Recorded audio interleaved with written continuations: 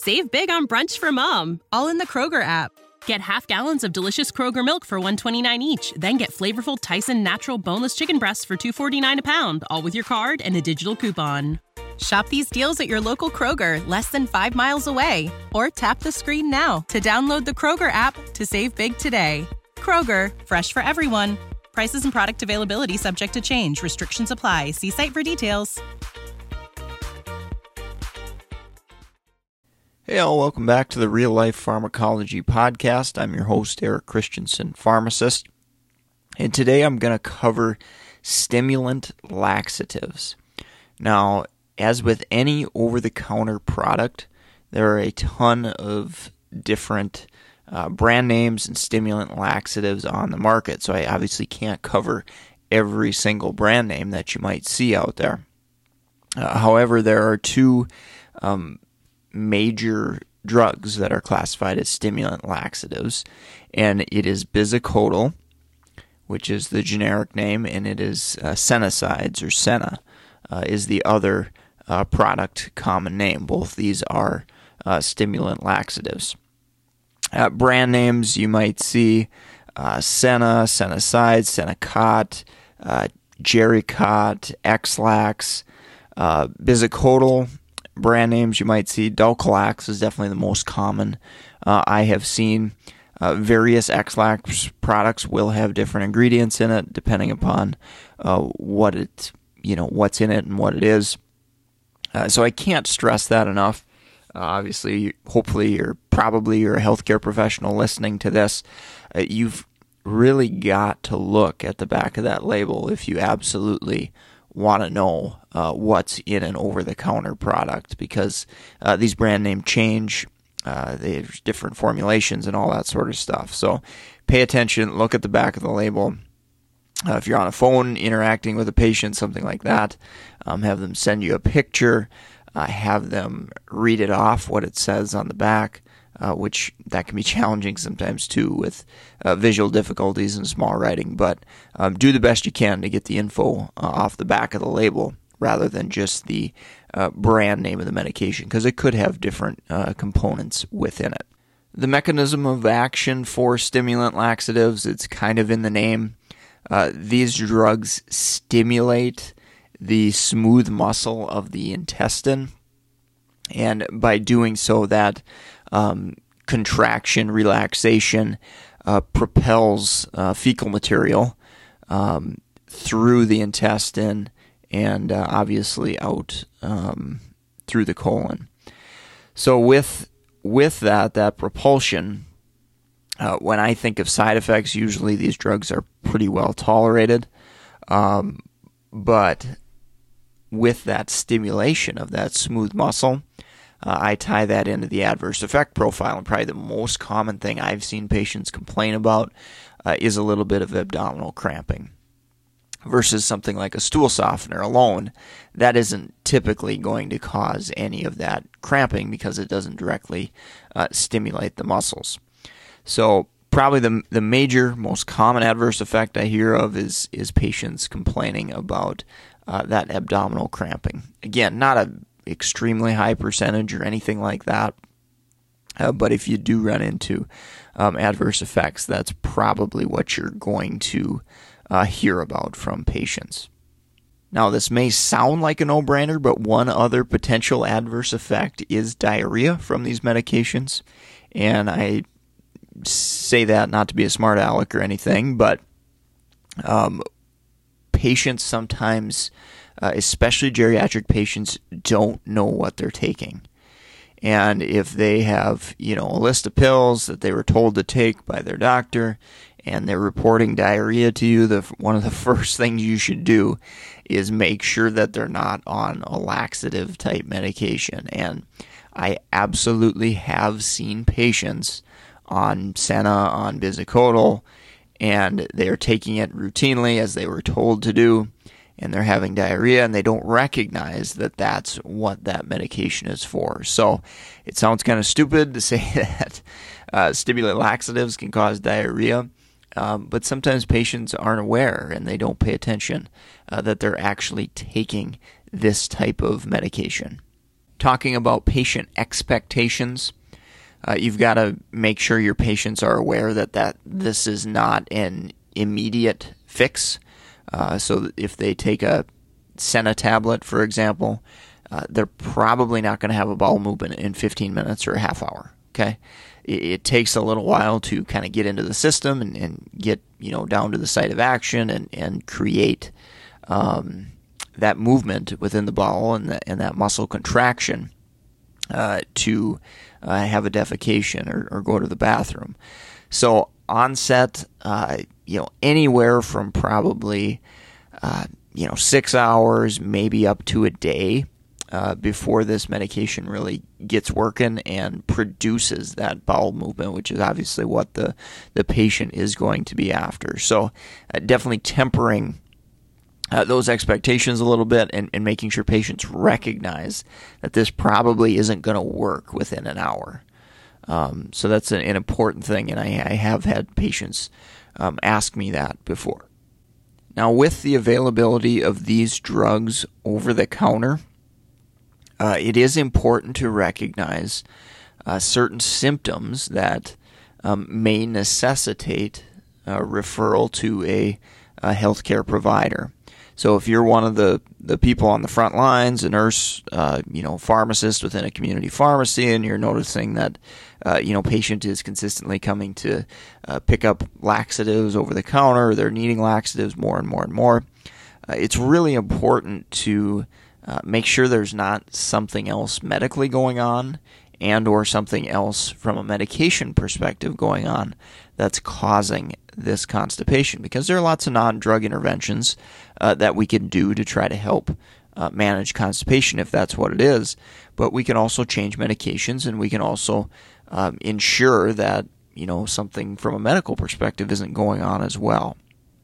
So warning signs, alert signs. So if patients are requiring these medications day after day after day for a period of a few weeks, that type of thing, that is concerning and should kind of warrant referral. Obviously, if they're being guided under medical supervision to take these on a chronic basis, that's not obviously quite as concerning there. Somebody's keeping an eye on them anyway. Another symptom concern that should alert you right away is any type of bleeding or blood in the stool. Very, very important that we get that assessed and we figure out what the heck is going on there. So a couple important things that you need to think about. If something doesn't feel right, obviously refer that patient on to be assessed there, because some patients definitely do try to treat things on their own and take over the counters and really don't want to seek medical attention. But if you're on those front lines and catch that, definitely refer those patients on where those symptoms are dragging on or there's alert symptoms like bleeding. Now, many geriatric patients take chronic laxatives, and I am very sensitive, obviously, to polypharmacy patients and pill burden and those patients that are on 10, 15, 20 plus medications. And I have seen a lot of duplication within the constipation realm. So probably one of the most common things I have seen, so let's say you've got a patient taking Senna S. So Senna S contains Senasides as well as a stool softener, which is typically Docusate. So that combination, I have seen added on a separate dose of Docusate, whether the provider doesn't recognize that Senna S contains Docusate or they're doing it for a different reason. Here we are just kind of adding more pills, and we've got one medication, the Senna S, that has both medications, that has two medications in it, and then we add on another medication, Docusate, that's already in the Senna S. So it really can add up, create a large pill burden for patients. Another situation I've seen is duplicate stimulant laxatives, so a Dulcolax or Bisacodyl with a Senna or Senasides, and a clinician not recognizing that these medications work the same way, or the patient is taking over-the-counter laxatives on their own, and the provider says to begin taking a different stimulant laxative. Okay, so a few situations where I've definitely seen polypharmacy result, duplicate therapy result, and good way to try to reduce pill burden and making sure our patients are trying to avoid and minimize polypharmacy there. Let's take a quick break from our sponsor, and I'll finish up on drug interactions. Now, if you enjoy the content of this podcast, go ahead and support our sponsor, meded101.com/store, STORE. There's great resources for practicing clinical pharmacists, nurses, physicians, med students, PAs, nurse practitioners, all sorts of different clinical folks that work with medications. Meded101.com/store is where you can find that whole list of resources. For pharmacists specifically, we also have board certification study material as well. So pharmacotherapy, NAPLEX for pharmacy students, board certified ambulatory care pharmacists, as well as geriatric pharmacists too. So go check out those resources. Appreciate your support and the sponsor, and obviously supporting the podcast as well. So wrapping up on drug interactions today, with stimulant laxatives, we're pretty fortunate in that there is not a ton of drug interactions. So that's definitely a good thing. But I do want to alert you to a couple things that you may rarely see anyway. So first, I did mention diarrhea. You've got to think about other medications that can cause diarrhea, so it may kind of exacerbate those things. Obviously, if you run into that situation, you're going to stop the stimulant laxative if they're having, loose stools and diarrhea. So it's pretty easy, pretty straightforward to deal with on that front. Now, I will say there is a slight difference with Bisacodyl and Senna. So I know a lot of patients who take antacids, things like Tums, calcium carbonate, and Bisacodyl specifically. The effects of that medication can be reduced if taken with antacids. So if you've got a patient, maybe they're taking Bisacodyl chronically, maybe they're on chronic opioid therapy with it.